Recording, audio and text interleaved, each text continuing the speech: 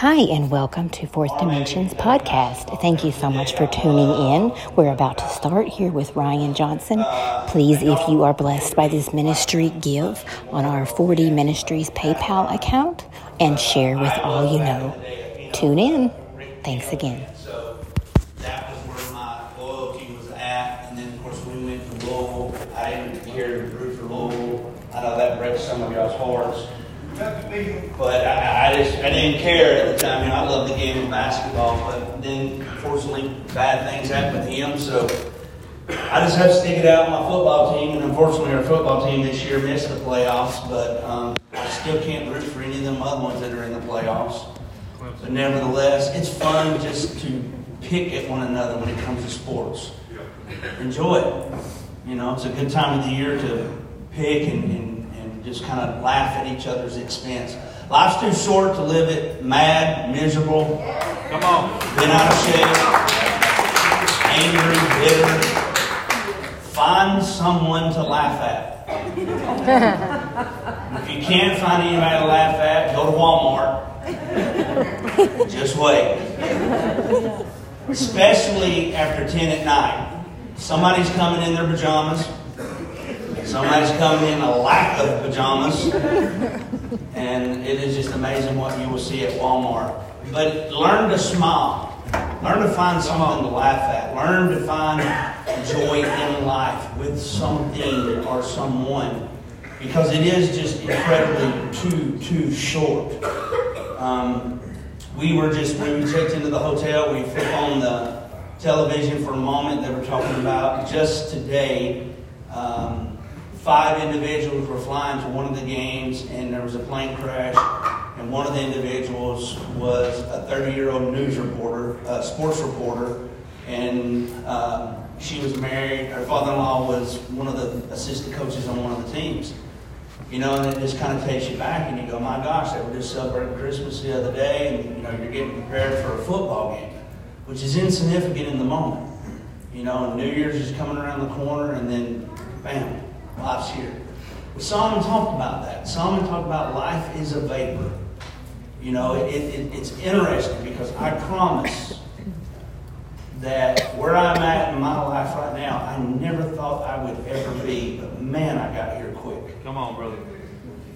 It just happened. I promise. Our oldest daughter the other day, she turned 21, and I promise you, it was yesterday. We were bringing her home on Christmas Eve because of an ice storm coming through. And I remember carrying her in a carrier, walking down our sidewalk and kind of slipping a little bit and thinking, all right, this is your first major responsibility as a father. Don't mess this up. And that was yesterday, and yet the 23rd of this month, she celebrated her 21st birthday. And you go, what just happened? And it's so quick. And I'm saying all that because I was just reminded of a few things. And it's easy to allow the world to become a burden on you so much that you lost the ability to smile, lost the ability to laugh, lost the ability to just say an encouraging word to someone. Sometimes it's just the simplest things. A pat on the back, a good job. Sometimes it's buying somebody a coffee or a drink and so on and so forth. My wife was sharing a video. We were driving up a couple of days ago to visit some family in Alabama, and she was sharing a video of a woman that was on social media, and I don't even know where she was at, to be honest, but she was in a store, and she said she felt the Christmas spirit at a gas station, so she bought the lady in front of her a ginger ale. The lady had a ginger ale, so she said, I want to buy it. I feel the Christmas spirit. She goes out in the parking lot, and she sees a gentleman washing the window of her car. And so she's like, oh my gosh, this Christmas spirit. She goes out there and she hugs him and talks about how great humanity is during this time of the year. The man looks very perplexed, and she realizes it's not her car. Her car is behind his car, and they were the same cars. So she didn't say anything, gets in the vehicle and just busts out laughing and stuff. And she does this video on it, and she's rolling, laughing the whole time. But what a great moment.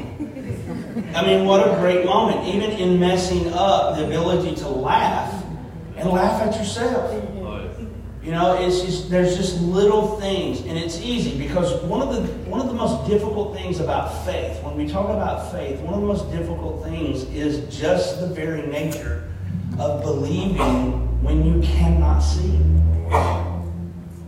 It's easy, I know, for preachers and Sunday school teachers and whatever to get up and just tell you to believe. Oh, you just got to believe. You got to believe. You got to believe.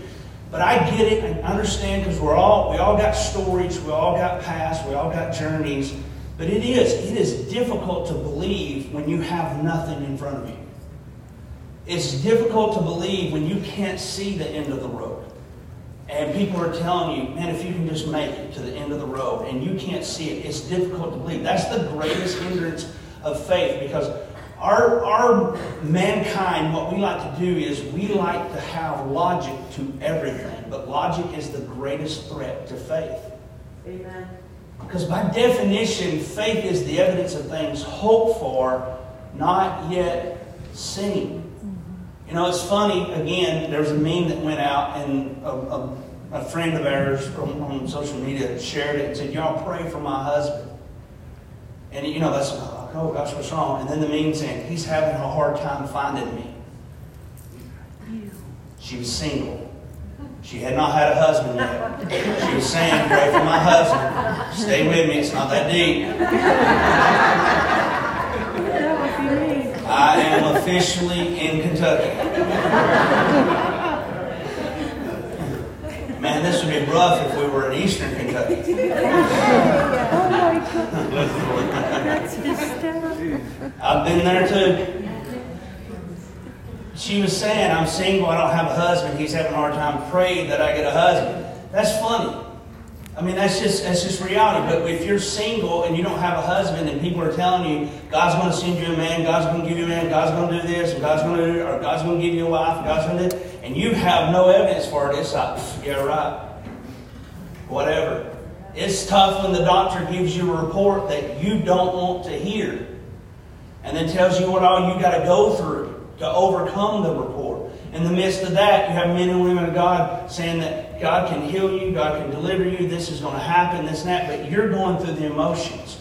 You're going through the toil. Your body's being wrecked. These are difficult things, but this is the interesting thing. Even though they're as difficult as what they are, the Bible is clear. The way we please the Lord, this is so shocking, but we have to remember this. The way we please the Lord is in our faith. Come on. How do we know that? Hebrews 11:6 says this: it is impossible to please God without faith. So when we don't have faith, we're not pleasing to Him. But when we do believe beyond what we can see and have faith, not in necessarily all the time people, because people will let you down. People will disappoint you. Live long enough. Church people will disappoint you. It is work people will disappoint you. Family will disappoint you. People will lie to you. Unfortunately, church people will lie to you. I don't know why that is, but it's a part of life. Mankind has flaws. Nobody's perfect. And I'm glad nobody's perfect, because I couldn't handle a perfect person. They would just be full of arrogance, in my opinion. But no one's perfect. We all got flaws. We all got stories. We all got pain. We all got suffering. We all got things. And we all got God. Come on. Come on. We all got a Father. We all got a Son. We all got a Holy Spirit. And even if man disappoints me, He never disappoints me. Amen. Even if man lies to you, mistreats you, abuse you, whatever the case may be, God has never lied to you, nor will ever lie to you. Never abused you or will abuse you. Never mistreat you. You can do some of the most stupidest things that you could possibly dream up, and it's still not enough to disqualify yourself from the love of God. Amen. Praise God. Now, friends and family may turn their back on you and say, I don't love you anymore, I don't want anything to do with you. But God will never stop loving you. Amen. Not at any point in your life. That's the crazy thing about it. And here's what God is literally saying to us. I just want you to believe. I want you to believe for the impossible. I want you to believe for the things that I have declared in my word. I want you to believe. Yeah, but I don't know that I can do that. I'm telling you, that's what God's telling you to do. The flip side of believing when you can't see is the trust aspect. You got to learn how to trust God. If God is not a liar, and God is not a thief, God is not a manipulator, He's not an abuser, then we ought to be able to trust Him. But the problem is, we equate the ability to trust based on how we have failed, or people have failed us in trusting them. And because we trust mankind and they failed us, we think that God is going to fail us, so we can't trust Him. But faith and trust coincide with one another. They have to work hand in hand. And it's why I'm saying these things, because I want you to understand something. I'm not just blowing smoke. These are things I've had to apply in my life. These are things I've had to deal with. These are things that, even in ministry, when I had a pastor, a senior pastor that I served under, he would call different pastors throughout the United States and make up the biggest, boldest lies about me that you could not comprehend.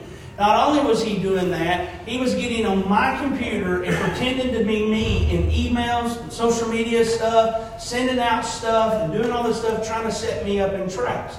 He failed me. And even after I caught him and presented the information and stuff, I forgave the man, but I don't trust him.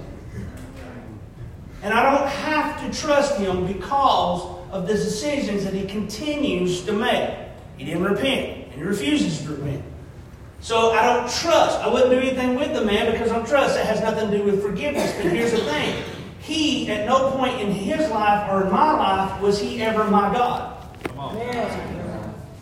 He wasn't the image or the identity of God in my life. That's why, even in the most difficult situation, I was not swayed by what he was doing to me or my family, because God didn't fail me. Come on. God didn't fail me in that midst, even though He did. And I got more stories, even in the church world and outside of the church world, where people have done those things, but we keep grinding into the ground, and we keep striking the ground, because at no point does a person become God to us. He is the great I am. That's right. You're doing good. He's the great I am. He's the way, He's the truth, He's the light, He's the journey, He's the door, He's the bright morning star, He's El Shaddai, He's Yahweh, He's Jehovah, He's Jehovah Nissi, Jehovah Jireh. He is everything that I could ever hope for or ever want to be. He is my God. So that's where you have to learn.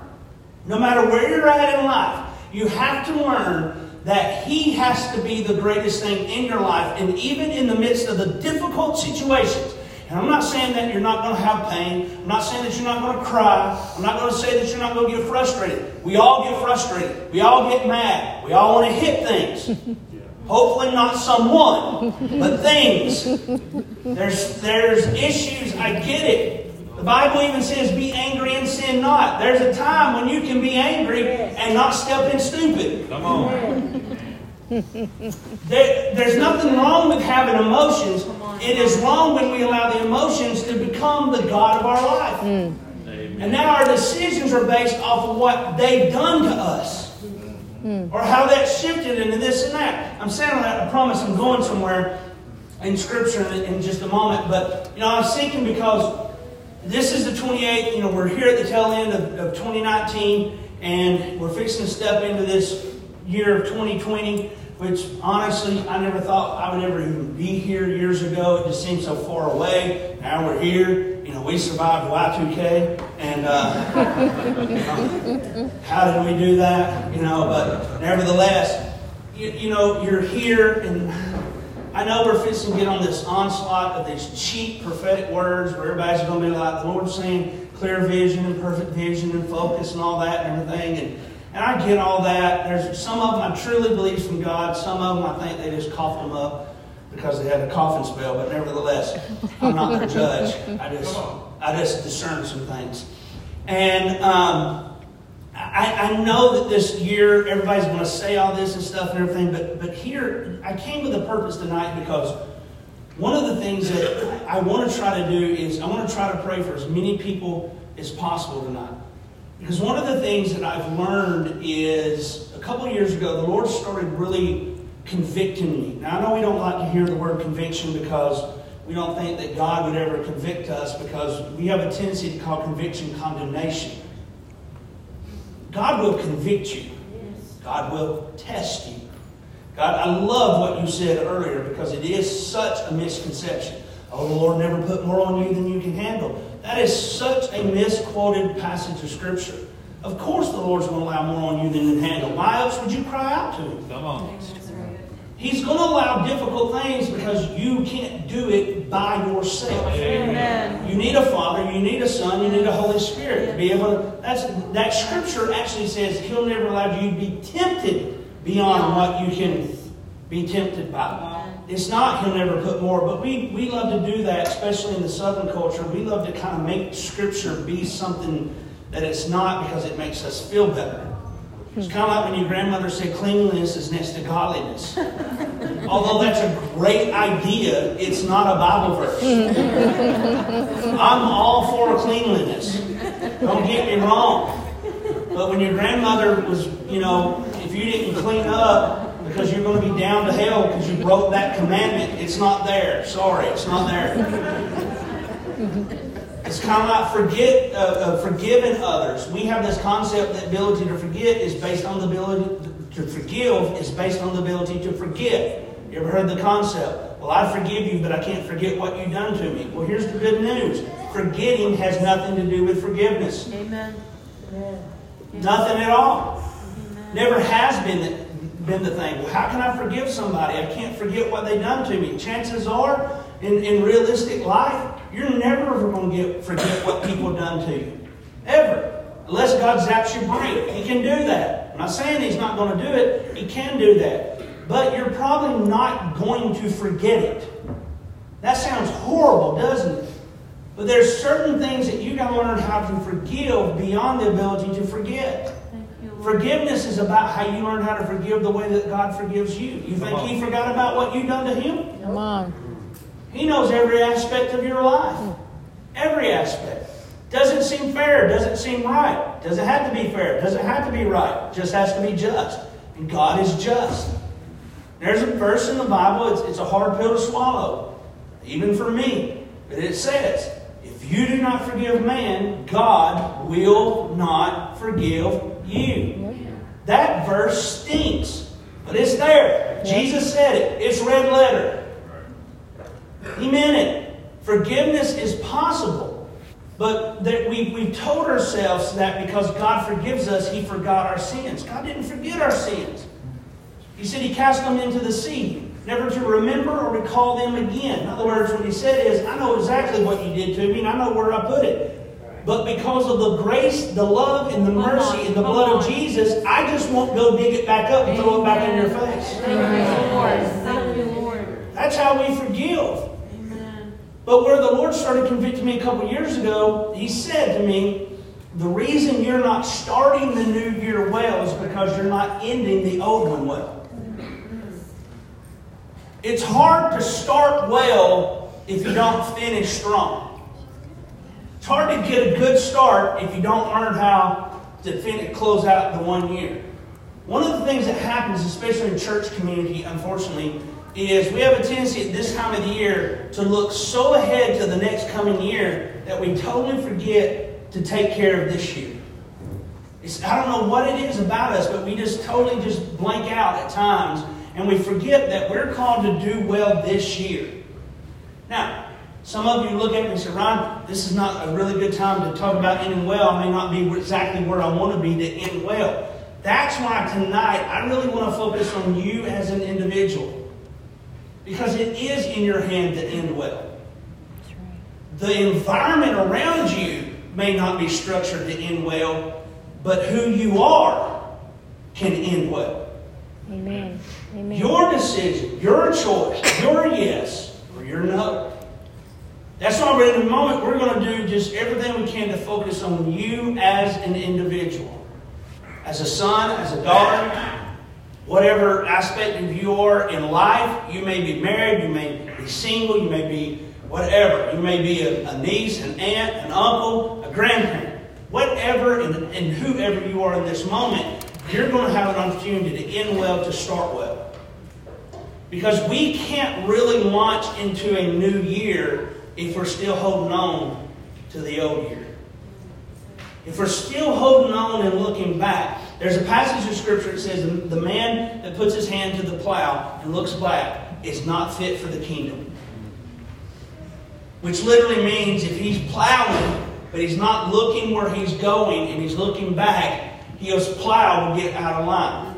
And he won't be able to put the row straight because he's looking toward the back. There's a lot of that happening. That's what happens in these couple of months. We have a tendency to keep looking back instead of looking forward in this moment. But one of the even more dangerous things, I believe, this is my opinion, nobody has to agree with me, is we get a lot of people that put their hand to the plow and then they just never look up. They know not to look back, they never look forward. And the reason they don't look forward is because they know, I can't afford to look back. But there's that faith then. If I look forward, I can't see where I'm going, I can't see what I'm doing, I can't progress or progress, whatever the case may be. So there's an interesting passage of Scripture in John chapter 21. In this passage of Scripture, we find the disciples. Jesus has been crucified, He's resurrected. They've already seen Him a couple of times. Okay? They've already seen Him. He's kind of been walking around. He shows up in different places. Somewhere in the process, though, Simon Peter says, I'm going to go fishing. And he recruits some of the other disciples. Now, what's interesting about this is, if you study the life of Simon Peter, he was a professional fisherman for about 35 to 38 years, is what most historians and theologians would say. So professionally, this is what he done. So then when Jesus comes on the scene, early in Matthew we see Jesus comes on the scene, Peter's out in the boat, and he hollers out, have you caught any fish? No, we ain't caught any fish. He says, cast your net the other side, cast your net the other side. Then Jesus says, well, why don't y'all come with me, and I'll make you fisher of men. And so this is the relationship. The disciples go around with Jesus for somewhere between 3 to 3.5 years. They see the signs, they see the wonders, they see the miracles, they hear the sermons, they hear the messages, they see Jesus do all these radical things. I mean, they were with Him every time and every opportunity, except for the time that Jesus would go and spend time with the Father alone. They were with Him. Even Peter, along with 2 other disciples, would get to go with Jesus a little bit further at different times. But somewhere in this neighborhood, Jesus eventually is arrested in the garden. He is taken to the whipping post. He's beaten with a cat o' nine tails 39 times. They rip his flesh out. They put the crown of thorns on him. They put the robe on him. They spit on him. They drive the nails through his hands on the cross. They crucify him. He eventually gives up the ghost. He dies. They wrap him up, put him in the tomb. And somewhere in that process, eventually, Mary Magdalene comes into the scene and she goes, he's alive. Because she goes on the 3rd day, the angels are sitting there and they go, what are you looking for? She goes, I'm looking for my Lord and Savior, Jesus. And the angel says, He's arisen. So she goes back to where the disciples are at that time, and she goes and says, He's alive, He's alive, He's alive, He's alive. So then the Scripture says that Simon Peter and John take off running to where the tomb was. When they get there running, Simon Peter outruns John, and he goes all the way into the tomb, and John just kind of looks in. Sure enough, the Bible talks about that the clothes were folded up. Even the napkin that covered him was folded up, which is something very significant, but we won't get into that. So now they know without a shadow of a doubt that He is alive. And Jesus has appeared to them 2 times before John chapter 21. But somewhere in that process, now Simon Peter says, I'm going to go back doing what I always did before I had an encounter with Him. Come on. And most of us in this room, this will be our greatest challenge. Because we will have an encounter with the Lord, and it will be so real, so tangible, so pure, so holy and righteous. And we know that we've been in the presence of God, but when given the opportunity to go back and be and do what we were before the encounter, a lot of us will go back. And he's fishing. And he brings some of the other disciples. Now the Bible says that in John chapter 21 that they had been fishing all night long. And they caught absolutely nothing. Professional fishermen. Here is a hard truth that every one of us in this room have got to learn. When you have an encounter with the Lord, a genuine and a pure encounter with the Lord, and you try to go back and be and do what you did before the encounter, I don't care how successful you were beforehand, you will be a miserable failure when you try to go do it the second time. Wow. That's a word.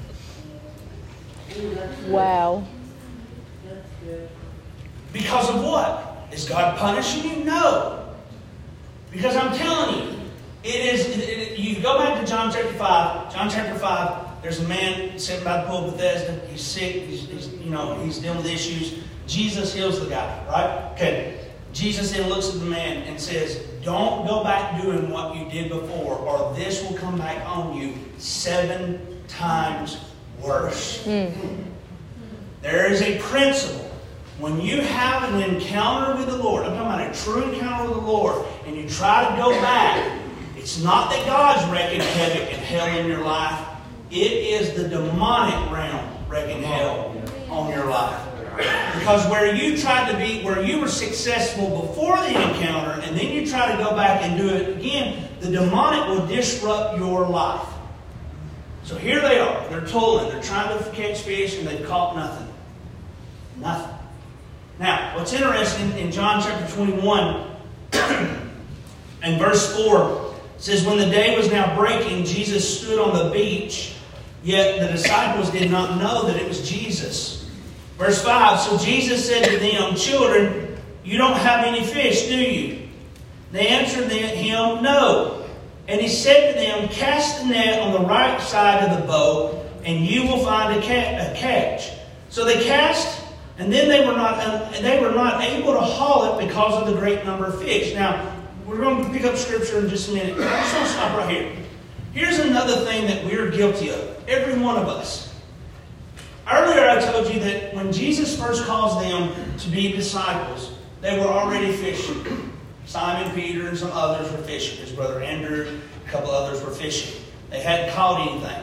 From the shore, Jesus says, hey, have you caught anything yet? No, we've not caught anything. Cast your net on the right side. They caught a ton of fish. Now, fast forward, Jesus is resurrected. Some guy standing on the shore, which is Jesus, but they don't know it at the time, goes, hey, you caught anything yet? No. Cast your net to the right side. It seems like one of them would go, have we heard this before? This seems all too familiar.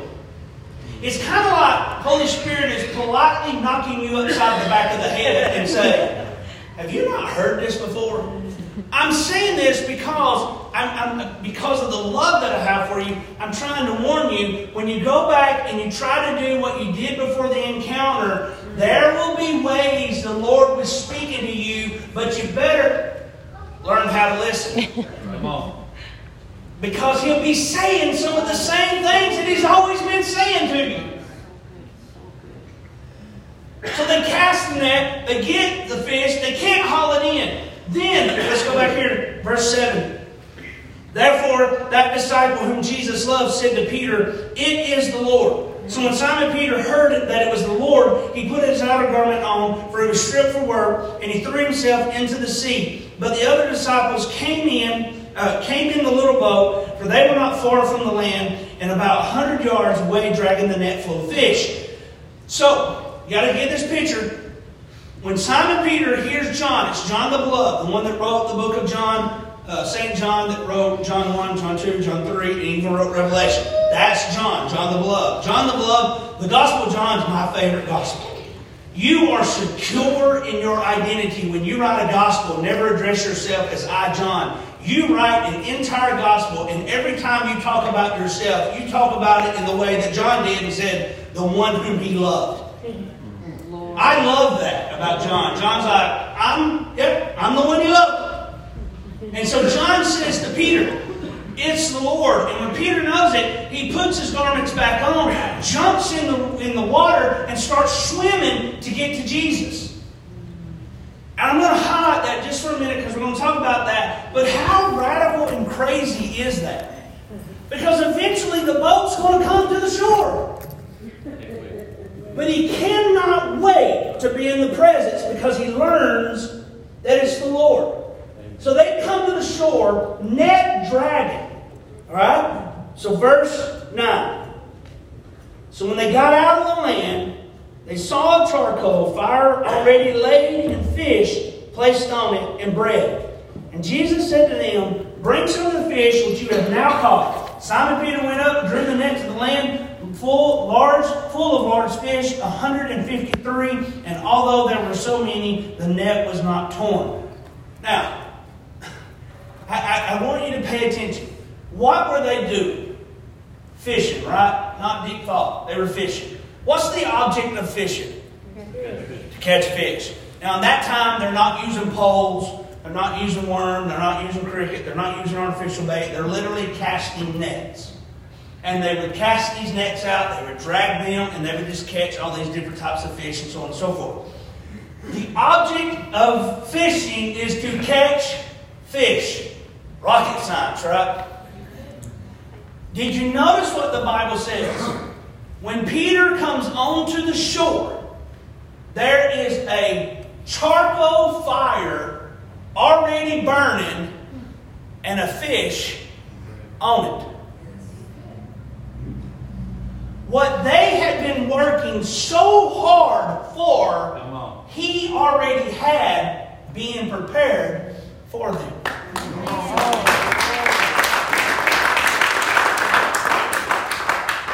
I'm saying this because there are things in our lives that we are working so hard for, but I promise you, He's already got it for you. Glory to God. He's already prepared it for you. Not only has He prepared it for you, how is it being prepared?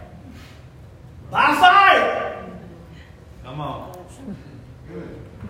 Scripture says He'll baptize you with the Holy Spirit and fire. There are things in your life that God will allow you to work for. God let Peter and the disciples go fishing. And God will let you work and bust your rear end for nothing. Or you can learn to dwell in His presence and get the thing in which He has already prepared for you, where you don't work so hard and He's already got it. But it comes back to that faith and trust. Thank you, Lord.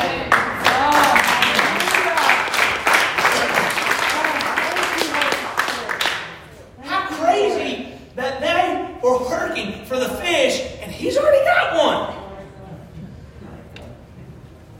Like, I'm just going to be honest about it.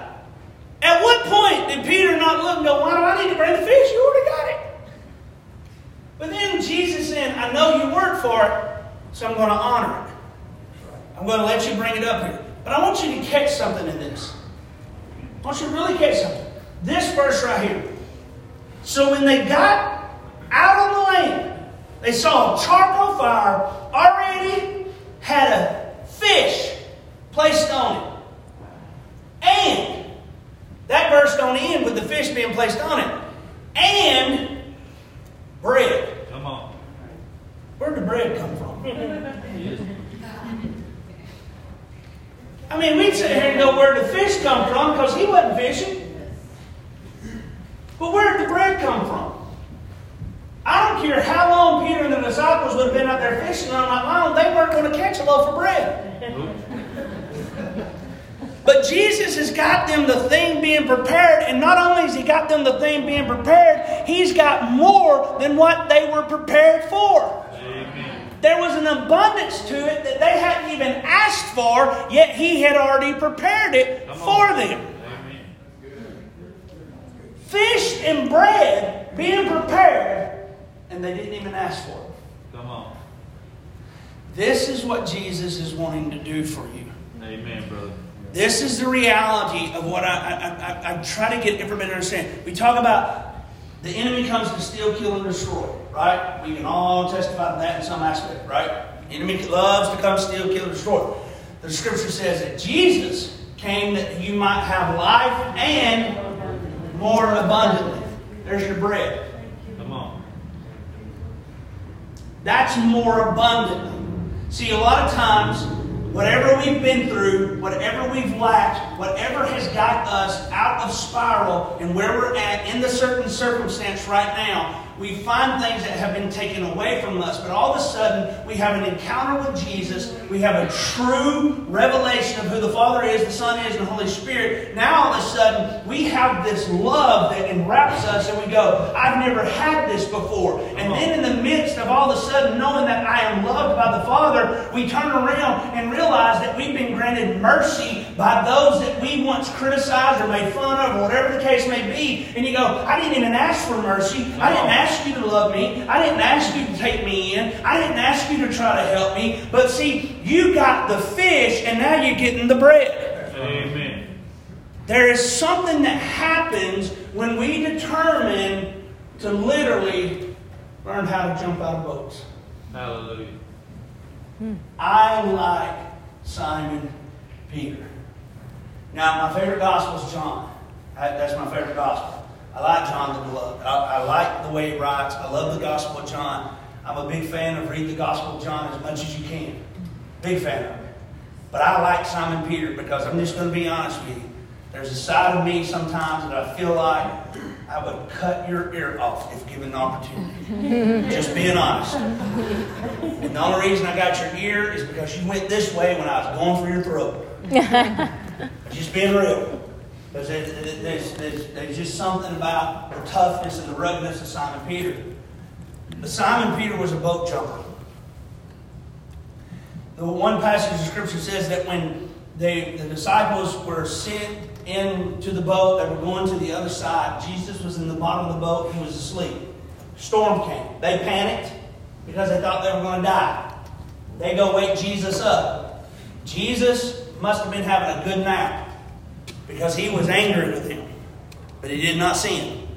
But he got up there, he rebuked the storm, and then turned around and rebuked them.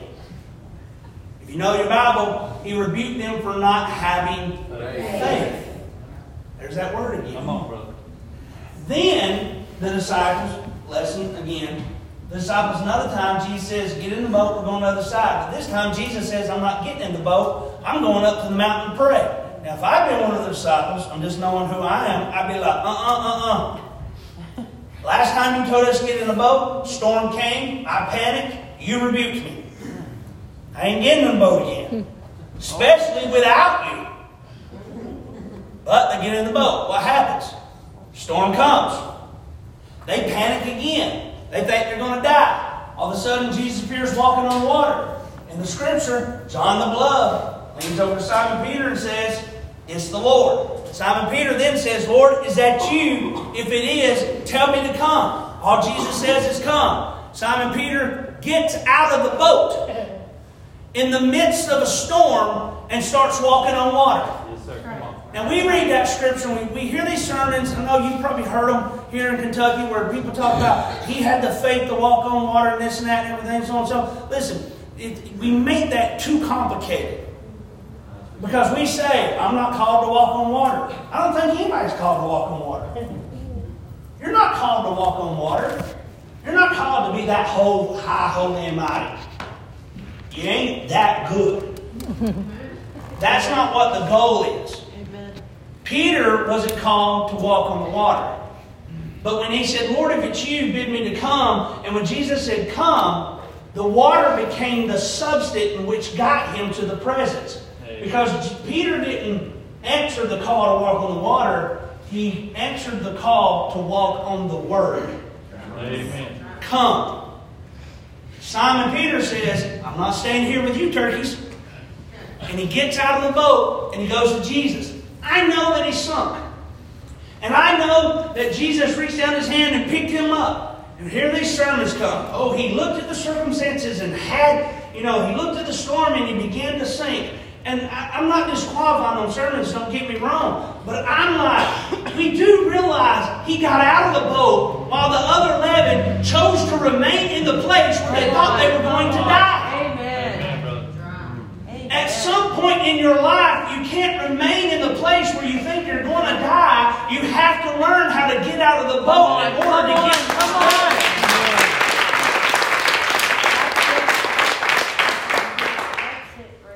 All these paintings, Jesus, Peter's hand jumping out of the water, Jesus, they're great, they're awesome. I just don't want one. I want one of Simon Peter climbing out of the boat. Amen. That's why when you come to John 21 and John says to Simon Peter, it's the Lord, he didn't hesitate. If I jumped out of the boat one time for the presence in the midst of a storm, I'll jump out of the boat the next time when I see his presence. Amen. And they still will be there in a minute. You got to learn how to take some steps. Even when everybody else chooses to remain, you jump out. Now,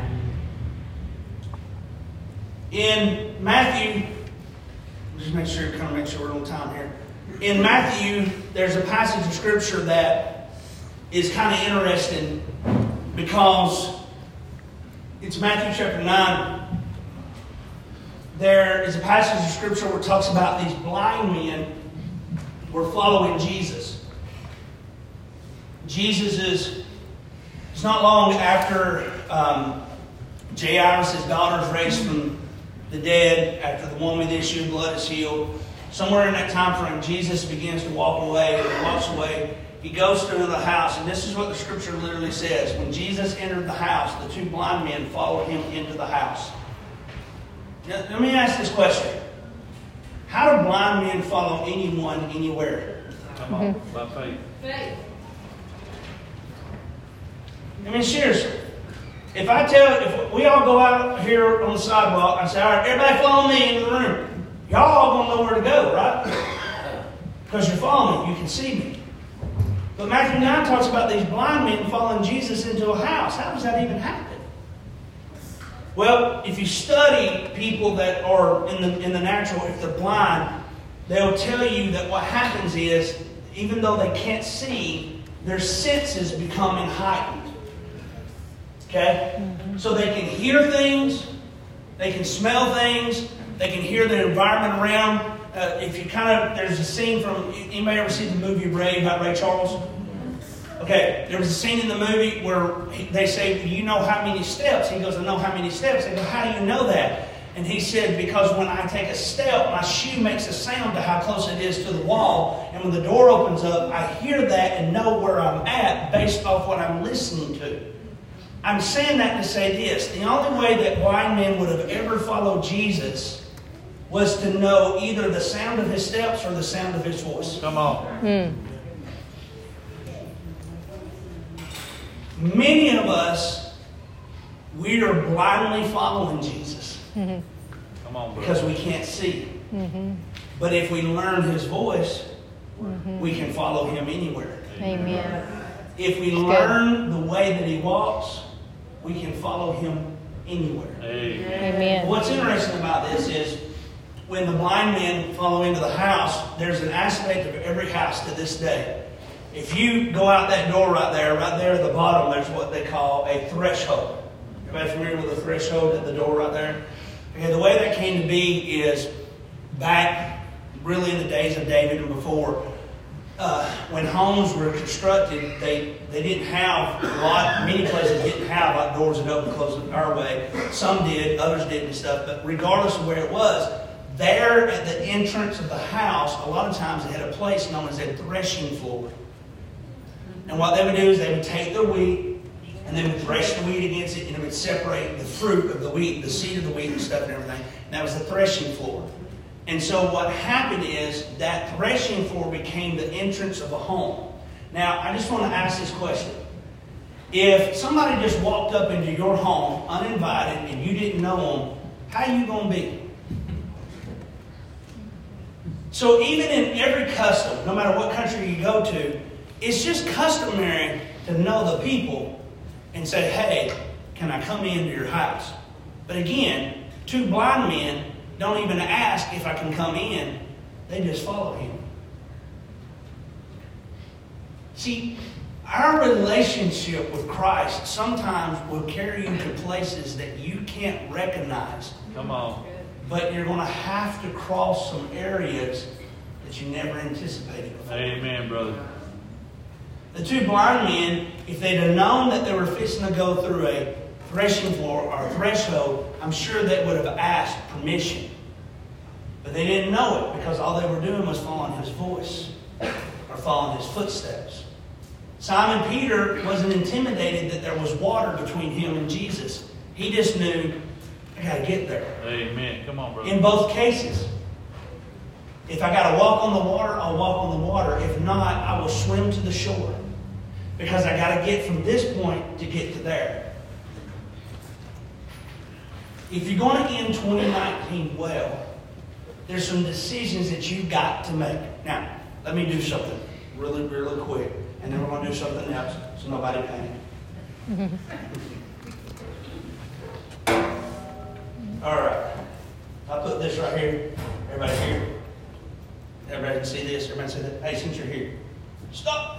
Since you're here, I'm going to use. Okay. What I want you to do is I want you to try to pick that chair up. Try to pick it up. Okay, set it down. Try to pick the chair up. Okay. Try to pick it up. No, set it down. Try to pick that chair up. Okay.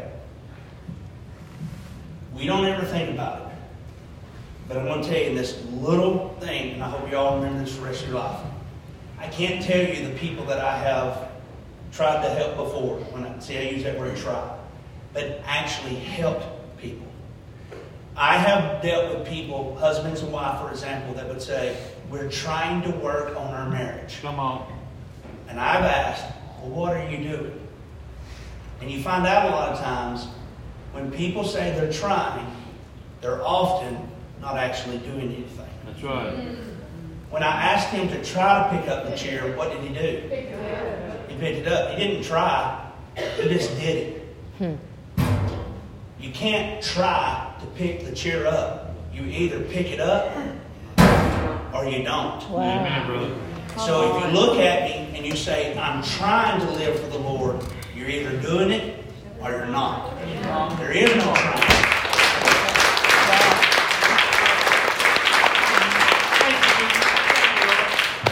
There is no trying. I'm trying to work on my marriage. What are you doing? I'm trying to work on kicking my addiction. What are you actually doing? Come on. I mean, I'm not trying to... there we go. I said it. I'm not purposely condemning anybody in this room. But if I'm just going to use something a lot of people often struggle with, is like cigarettes a lot of times. People struggle with cigarettes a lot of times. And I've heard people so many times, help me quit smoking. I prayed and asked God, and then I will ask them, well, what are you doing? Well, I'm just trying to beat it. I'm trying to beat it. Well, when you run out of this pack, do you go buy another pack? Well, yeah, because I'm trying to quit. See, you're not actually trying. What you're doing is enabling yourself to continue that, but you're calling it trying. You can tell me tonight that you're trying to end well. You will either end well or you won't. It's just the reality of where we're at. You can say, Lord, I want to serve you. And you can try to serve him, but I promise you, you will fail trying to serve him. That's right. But when you truly commit to him and actually serve him, you won't fail as often. I'm not saying you won't ever make a mistake, but I'm saying you won't fail as often as you think you're going to. Amen, brother. Because there's a vast difference between actually doing something versus actually trying. You can't try to pick the chair up, but you can go pick it up. These are just hardcore realities. In saying all that, I've shared all this scripture because one of the things I want to do in just a moment. I brought this blue painter's tape. Help me out here in a second, bro. Take that there. Let's come right here. Come right here. I want you to start right here. And let's put it right here with Brent. All right. I got blue painter tape so it won't stick to the carpet. Nobody panic. What is this country hick doing? Nobody panic. I've done this before. You remember when you was in school and you were going to get in a fight? Nobody ever got in a fight here, obviously. Guy was mouthing off, girl was mouthing off. Cross this line. What'd you do as a little kid? I tell you what. You cross this line, you see what happens. They cross the line, what'd you do? You cross this line, I tell you what happened. And you kept drawing lines a lot of times. Now somebody's going, I'm big and bad and I've never done that. Okay. But nevertheless, we always said, if you cross this line, things are going to change. Right? Because if you cross this line, I know that you mean it, and I'm going to mean it too. Right? When the blind men followed Jesus, they didn't know they were crossing the line. Ooh, come on. But they did. Because they were going after His presence. Thank you, Lord. When Simon Peter jumped out of the boat to walk on the Word, he was crossing every line there could possibly even imagine. And when he went back and tried to do what he always done, and yet there it is in John chapter 21, and John says, it's the Lord, he crossed another line. And he said, I'm going after the presence. And from this time on, Simon Peter was never the same after this time. There's times in your life that you will miss it from time to time. But if you're willing to learn how to cross a few lines, I believe the Lord will radically transform your life. Amen. Come on. So here's what's going to happen.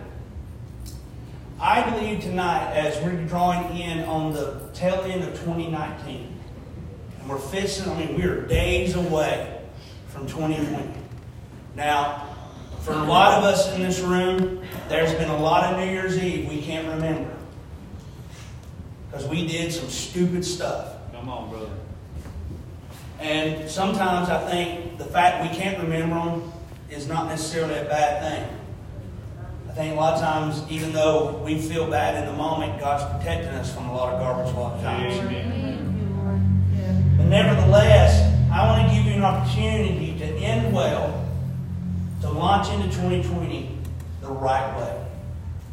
Here's what I mean. First of all, I don't care who you are, what your story, what your life is, what your circumstance is, regardless of where you're at in life.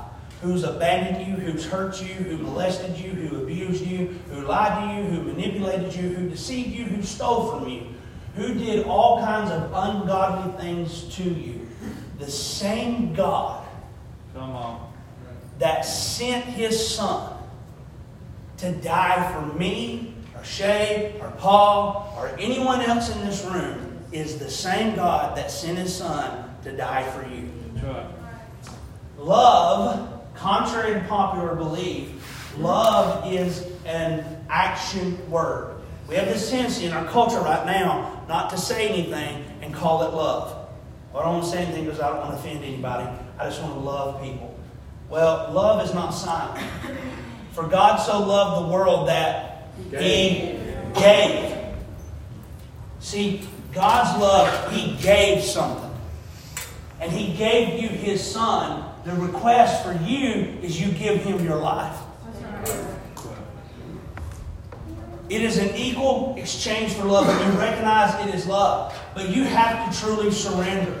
I'm not talking about signing the card, bowing your head, raising your hand, and kind of going through the motions. I'm talking about being truly born again. Now, I'm one of these people to be brutally honest with you. You will be born again and wake up in the morning, and if your foot hurts tonight, it may still hurt in the morning. You don't wake up in the morning after salvation and all of a sudden bluebirds are flying over your head and you smell daffodils and sunflowers and all of a sudden you just hear these. That don't happen for everybody. Amen. Come on, brother. Amen. Sometimes the hell that you're in, you wake up the next day, that hell is still trying to consume you, but the difference is it can't overpower you now because you're a new creation of God.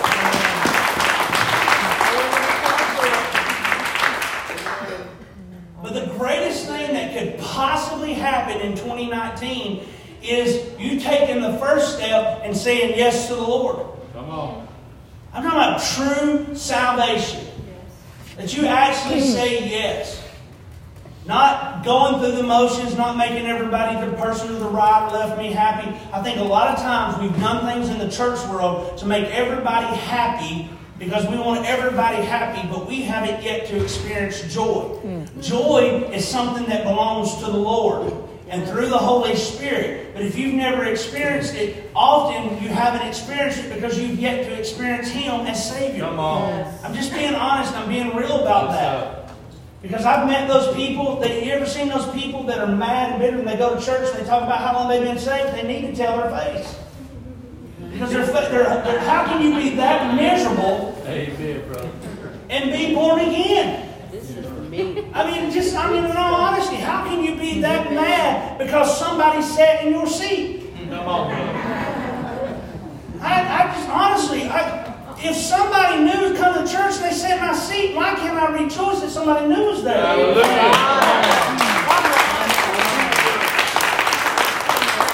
The reality is we haven't tapped into the Savior and the joy of who He is.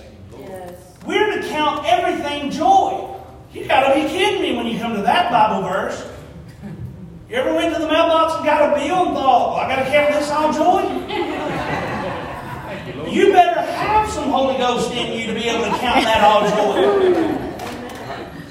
But the truth is, if you've got a covering over you, or you got a car payment, I know the car payment's rough, but you're driving and not walking. Come on. Come on. I know you got to buy Dawn or Palmolive, but you got plates to eat on. Amen. I'm just saying, these are little things that we have to learn how to find in His presence and not necessarily in the great self-help books or to other people. Because other people disappoint you. But I know a Savior. Come on. Amen. Yes. I still believe in the power of the name of Jesus Christ. Hallelujah. I still believe that He has the ability to overthrow principalities and powers and darkness of the air. I still believe that His name can cast out not only a demon, but demons. Amen. I still believe that every knee will bow and every tongue will confess that He is Lord. I still believe that there's power in the blood. Or where I'm from, there's power. There's power in the blood. I still believe in the name that is above all names. I still believe in Him as healer, deliverer, redeemer, restorer, renewer. I still believe He's the great I am. And I know that a lot of people will sit here and say, but I can't see any of it. There is so much that I have yet to be able to see, but I still believe. Come on, brother. Why? Because He said it. Amen. Promise keeper. He said it. He's not a liar. He's not a deceiver. He's not a manipulator. But have you truly said yes to the Lord? Two things is going to happen. If you've never said yes to the Lord, we're going to give you an opportunity to receive Christ. I'm not going to pray for you, or the leadership of this house is not going to pray for you. They will pray with you. Come on. Because you have to utter the words. This is not Catholicism. I'm not a priest. I'm not a father. Even though I was called one recently. Because I had a Christmas tree up. Somebody called me a pagan Catholic. Because I had a Christmas tree up. That was a new one on me. So I asked them to start calling me Father Johnson because I thought that sounded cool. They got mad at me. I love it. I can't take stupidity very seriously, so I like to poke back at people. I do like to poke the bear. I'm just being honest. Amen. If you're going to be that crazy over stuff, I'm going to be kind of crazy back. Come on. I mean, some of this stuff's ridiculous. But this is a reality. In a moment, you're going to ask that. Then the next thing is, I'm going to ask Shay and some of her leaders. I'm going to ask my wife to come up in a moment. And we're going to form just kind of a line. And listen,